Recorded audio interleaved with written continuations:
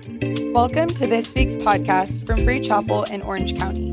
We hope that you enjoy this encouraging message. For more information on our church family, visit freechapel.org/OC. I'm reading this morning for just a few moments from the book of Mark, chapter 10, verse 43, and it shall not be so among you.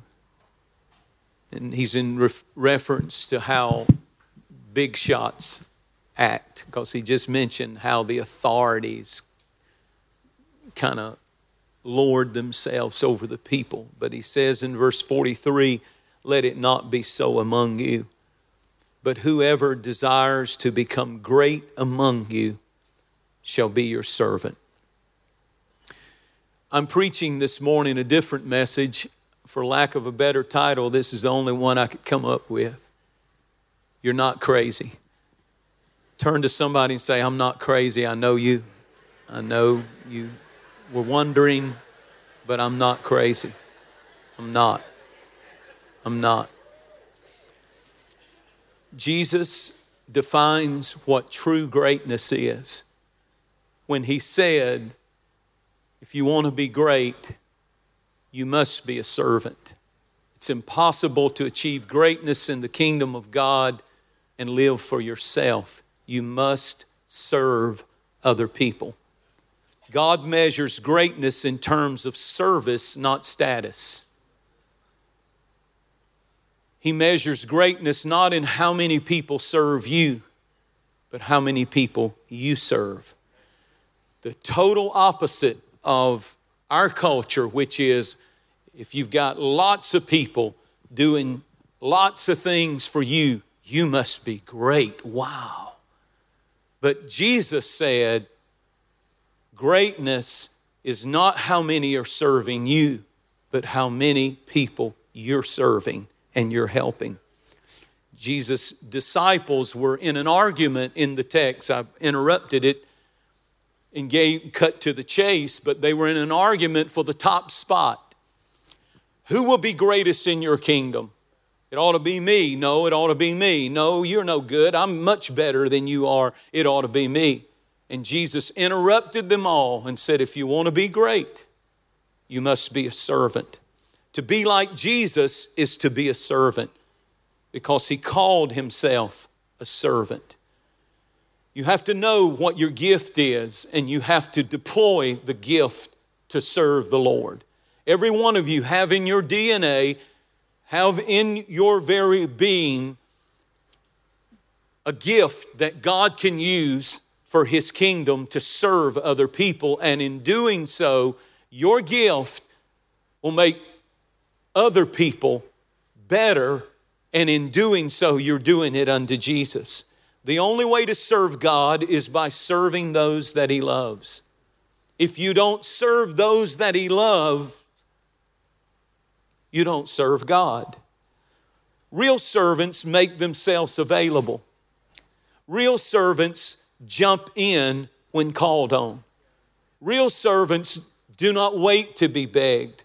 Galatians chapter 6 and verse 10 said, whenever we have the opportunity, we have to do something when it's good, especially for the family of believers, we should do it.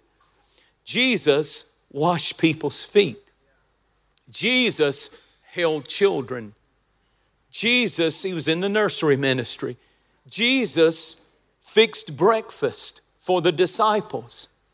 The greatest God-man, God in skin on earth is fixing breakfast. He didn't do it one time, but you read, and his favorite breakfast meal was fish and bread. That was, he whipped it up. He threw peppers and onions and jalapenos in it, and it was amazing. And he fixed it over. Can you see the beautiful ministry of Jesus? Not just miracles, signs and wonders before multitudes, but he fixed breakfast for the disciples. He touched and served lepers.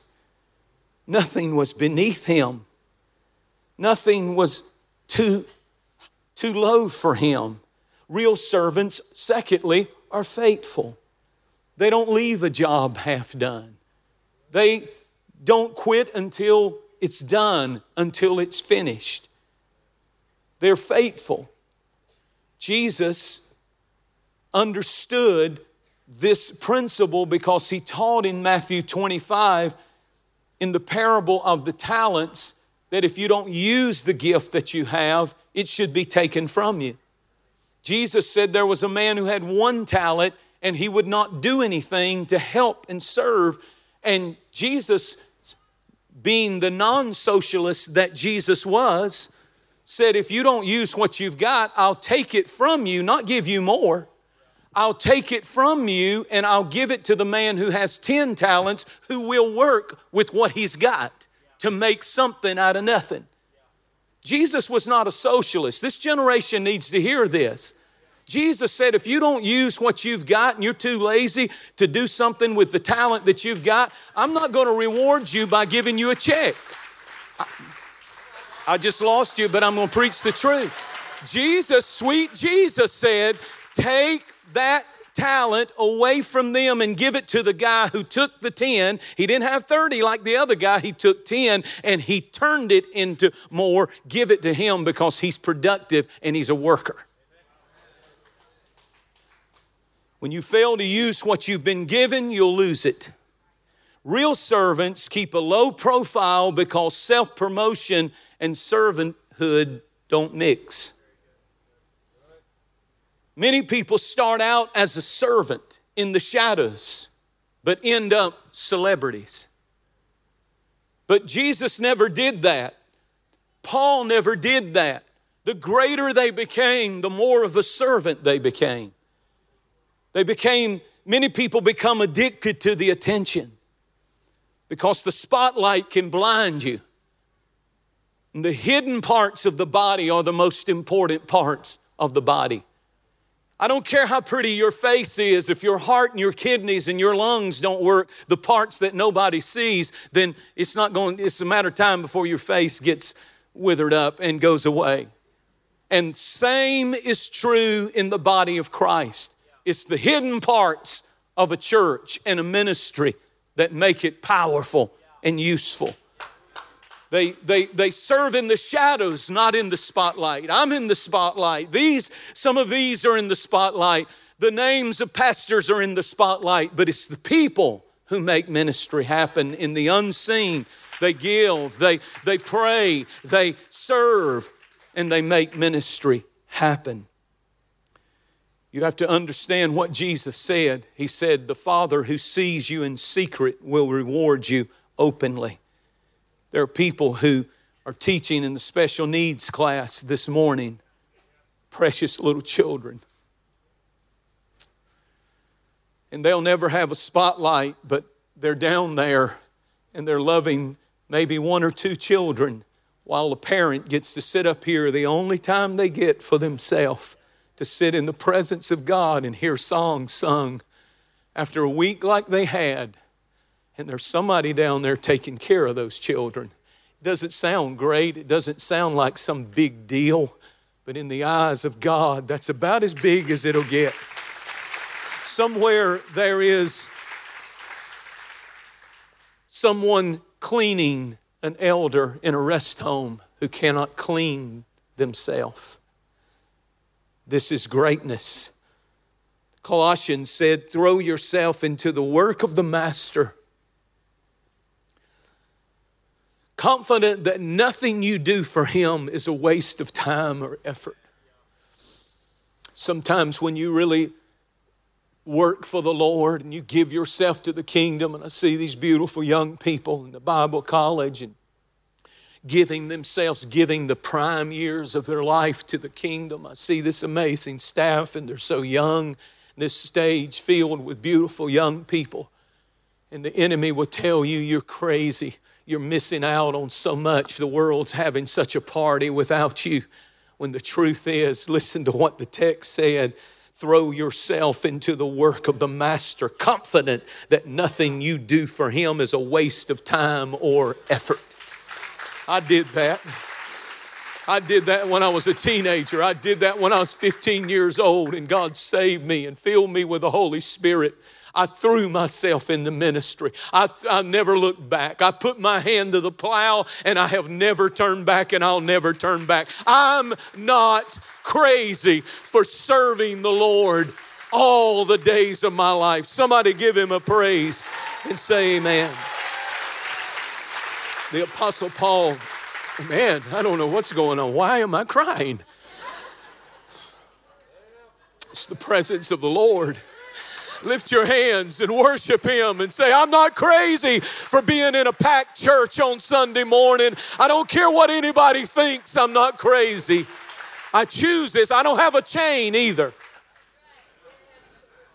I can go if I want to go. I can go do any crazy thing. I choose. As for me and my house, we will serve the Lord. Everybody take a praise break, even in the overflow, and then I'll keep going. Oh, you're worthy of it all, Lord. Yes, you are. Man, that scripture messed me up. Hallelujah. Philippians 2 and verse 25, Paul said, Epaphroditus, my fellow worker, ministered to my need. Paul commended this no-name, Epaphroditus, and he noticed the title he gave him, my fellow worker. You know, the Apostle Paul was so conscious about being a servant that he refused to take an offering.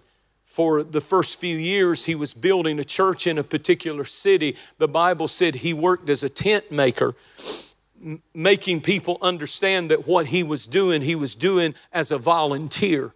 He was doing as a person who had a business, but he was showing the model of being a servant to the kingdom of God and to the King of Kings.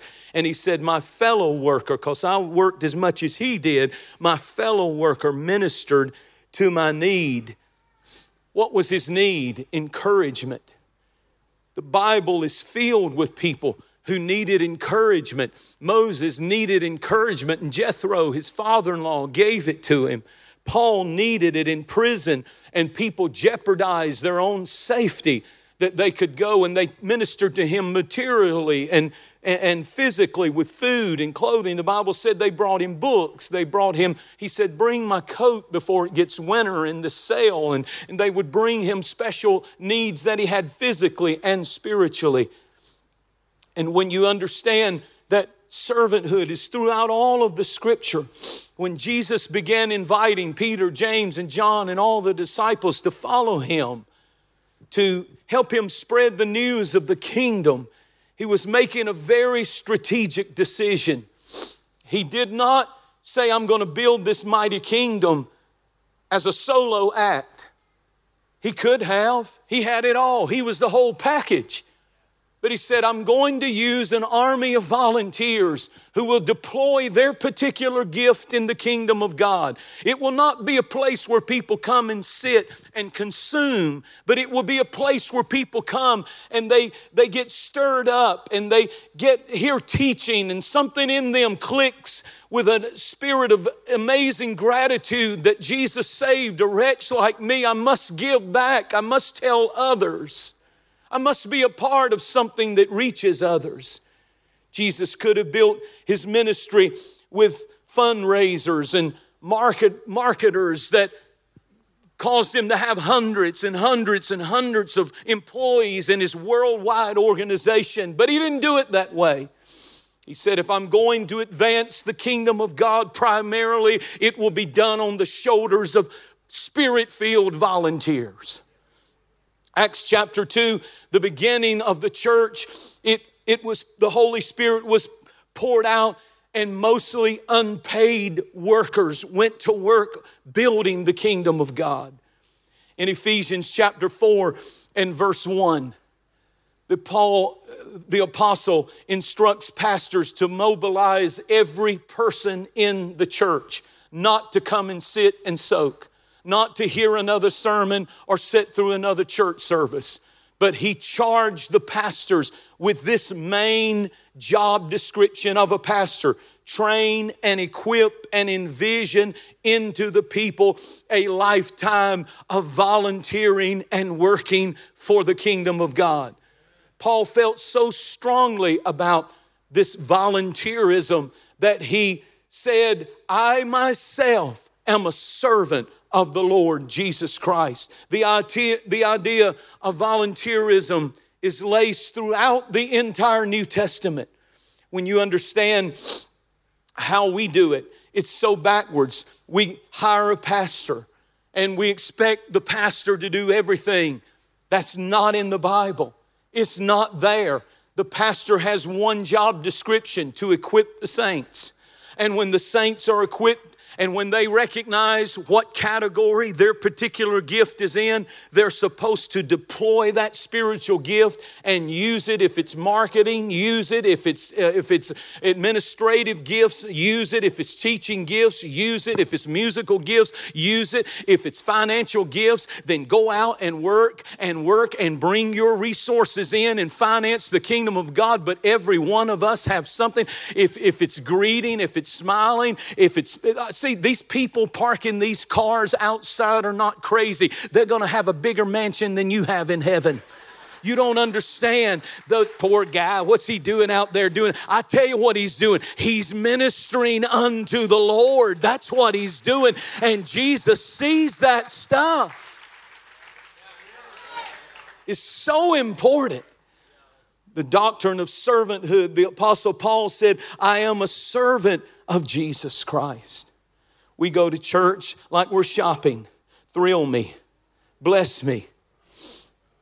We see ourselves as the consumers. I like the children's ministry. I don't like the music. I like the people in the lobby. They were friendly. I don't like the bathrooms. I do like this. I don't like that. And we make our decision. The Apostle Paul said, you're crazy. The Apostle Paul said, I am a servant when I go to church reporting for duty. Give me the heavy end of the log. I'm ready to go to work. I'm ready to roll up my sleeves. And if this church is lacking in some area, instead of going and trying to find it somewhere else, I think I'll just get in there and build it myself and show them how to do it. Wow, what kind of church would that be? Again and again and again, we need to say thank you to our volunteers. You responded to teaching. The Holy Spirit Himself spoke to you and said, get involved, and you didn't play it off. And they're all over this building. They are an endangered species. There's one standing against that pillow over there, right there. That's Bill. Bill works for no bill. Amen. He never turns in a bill.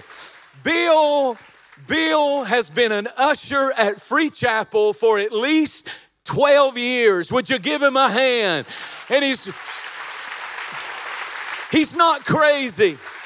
He's not crazy. And greeters are not, they got up this morning and somebody's wife turned to somebody's husband and said, I don't feel like going and opening that dumb door and smiling. I cooked a turkey and dressing and all the fixings. I'm tired. But somebody has to do it and gets to do it. And if you give a cup of water in my name, a bottle of water and a smile, He said, you're building the kingdom. Because when we give the altar call, it didn't start in here. It started out in the parking lot when the guy was smiling. It started when the people said, let me take your child and show you what class they go into. It started when the sound man was getting sound prepared at 6:30 this morning, and the volunteers were filling this campus and they were holding hands and praying in all the departments. God, give us souls today.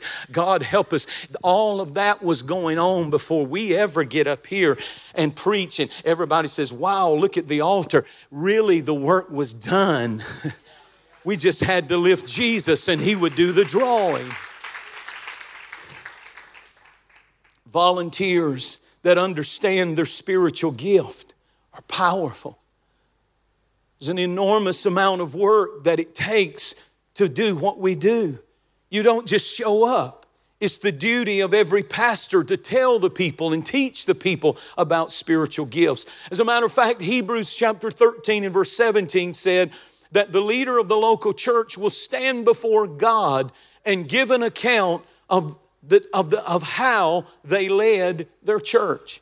That scripture haunts me a little bit.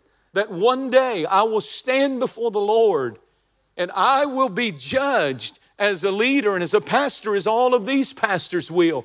How did we lead the people? Did we equip them? Did we deploy their spiritual gifts? Did they do more than consume? Did they help spread the gospel of Jesus Christ? This is a serious thing. The individual is going to give an account. Not only pastors, but you as an individual. Every one of you will stand not before the white throne judgment, which is the judgment that separates sinners from lost people, and they're sentenced into eternity without God, into hell and all of that. But there is the judgment of the believers, where every believer will stand before God, and you will give an account for the spiritual gift that you have. You may not even know it, but you have something about you that God can use. And you discover that gift and you deploy that gift for the glory of God. Watch out, miracles start happening. God has this crazy idea that instead of experts and professionals in every department of the church, that it would be amazing if we discovered who the leaders are, and leaders lead leaders in the church, and teachers ought to be the teachers. And shepherds, those with a soft heart, they ought to be the shepherds. They ought to be the ones in there, the grave site. They ought to be the ones reaching out, checking up on people. And administrators ought to be the administrator of the church, and the business people that understand how to take what the church has and multiply it. And they can build a massive corporation, then build the church with your gift too. And helps the ministry. All of these are spiritual gifts. Helps. We think spiritual gifts are miracles and signs and wonders and prophecy and tongues. No, these are listed as gifts. The ministry of helps. People who help. People who do. They just jump in and do it. Do you know one of the ministries that the Bible actually names gifts as a gift? Giving. Giving. Financial givers. If you know without a doubt that you're anointed to make money, I really don't want you here volunteering. I want you to go out and work. That's your calling. That's your anointing. And come in here Sunday with another grin on your face saying, hallelujah, I get to deploy my gift. I make money. If I touch it, it turns to gold. But it's not me. It's God that gives me power to get wealth according to Deuteronomy 8:18, that he might establish his covenant in all the earth. And I get to be involved with my gift. And my gift is not more important than the parking lot. My gift, if I'm giving $1 million this morning, it takes all of us doing it together. But oh, how powerful that is. And we're bad in the church about putting little guilt trips on people if they don't have the gift to serve or they don't have the gift. If you're doing what you do that's in your DNA and so natural for you, and you're connecting it to the kingdom of God, that's what you'll be judged by. We need to make sure our volunteers feel desperately needed and appreciated. Give me a big amen on that. You're not crazy. We have people in this church, and I was talking with Bill after the first service. Stand up, Bill. Wave your hand at everybody. You can't miss him. He's 19 feet tall. Wave at him. But the thing about Bill is when we first started coming out here and we had limited staff, we only had one full-time pastor, and we literally brought the music pastor out with us every Sunday. And it was something. And this room filled up. Then we went to 2 services and we hired a couple more pastors, but we were still on a very shoestring budget, and the room filled up again. And then we went to Sunday night services. And that meant we needed more ushers and more greeters and more children's workers and more nursery workers and more ministers. Somebody's down there changing diapers, a dirty diaper. And bless their heart. No, you don't understand. That's ministry. Scoop, scoop, scoop, scoop. That's ministry. God sees that stuff. At one time, we were doing 4 services a Sunday. 4. And he said when we would pull off the property, he ushered in every one of them. He said when we would pull off, his wife is down there right now in Kid Pack. His special needs son comes in every Sunday morning and cleans the pool. Out front, the baptism tank under the cross, it's clean, isn't it? You want to know why? Because his special needs kid goes out and cleans it.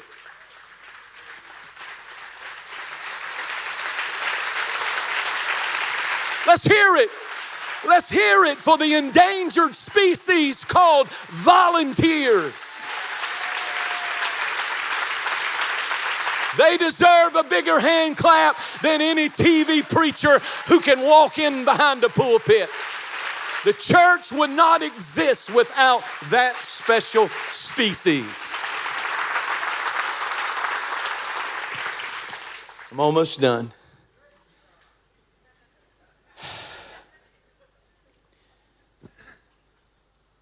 You know, when you take the time to serve in youth ministry, invest in a kid, mentor a kid, something magical and powerful in any of these ministries when you join them, whether it's you come and worship in one service and serve in another service. When you start doing stuff like that, the benefit of that, the sweetest revenge of volunteering and getting involved instead of just consuming is this: fellowship. The sweetest revenge of being involved in a ministry, secretly what people are saying when they join those type ministries is, I don't want to be alone. I don't want to just come to church. I don't want to sit alone. I don't want to do life alone. I want to meet some people who believe like I believe and love like I love and care like I care. And I want to join myself with them. And the sweetest revenge of volunteering and getting involved as a couple is you will meet other Christian couples who are going through the exact. And here's the thing, after some big conference or some big event, when you get alone in a small group or somewhere and somebody says, how are you doing? How are you doing? What can I help you pray about? Wouldn't it be something if you knew somebody cared that much about you this week? You know how that happens? You just jump in and get involved. This little group up here, and many of them volunteers that sings and plays all week long, they're not just doing that and getting nothing out of it. They're family.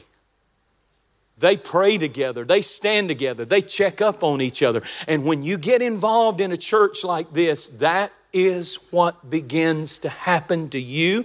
And then your children get connected. And then families get connected. And homes get connected. This is God's brilliant plan. I really want to remind you in closing that this stuff matters for all eternity.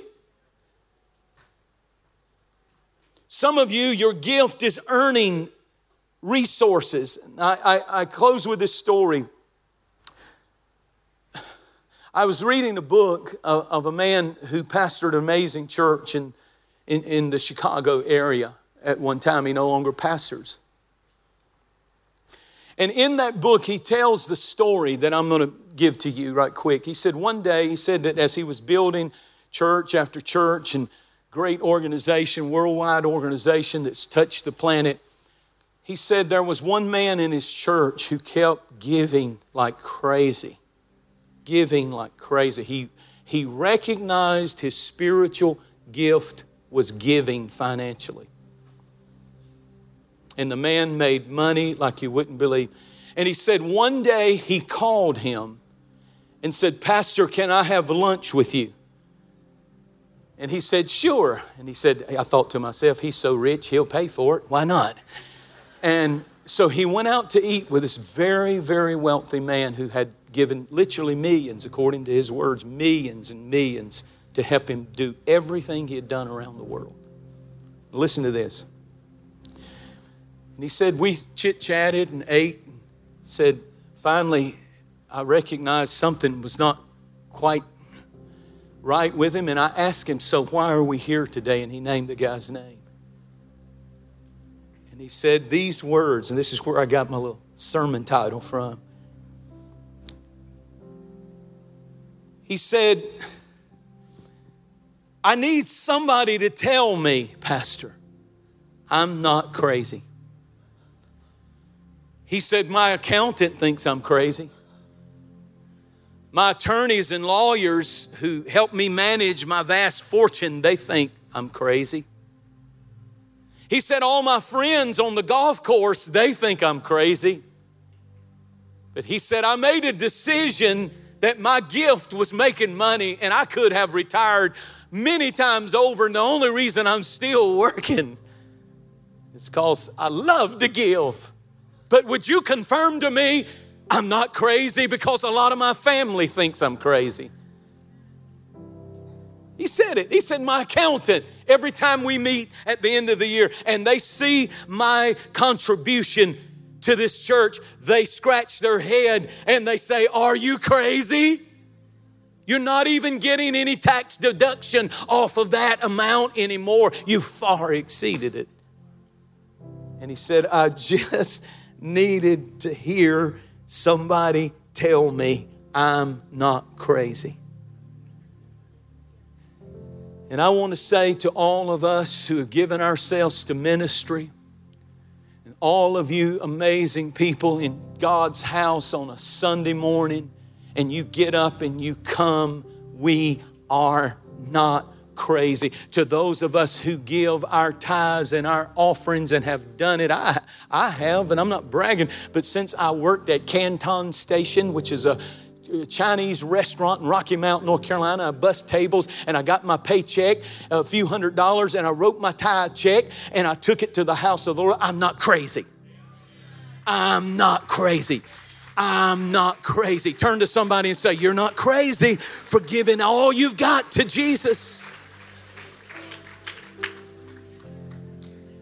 You're not crazy if you follow me, Jesus said. If you serve others. You're not crazy if you realize that we have just a small window of time and what we do for Christ and God's purpose is all that will matter. You're not crazy if you ever pull off this property and you feel worn out and tired because you spent hours helping and giving and making something happen that changed a life for all eternity. You're not crazy.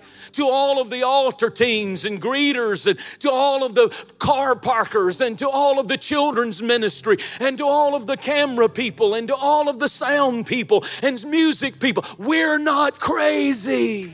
Ushers, we're not crazy. We're not crazy. Thank you for listening to this week's podcast. To watch our latest message, be sure to subscribe to our YouTube channel. To stay connected, follow us on Instagram and Facebook at Free Chapel OC.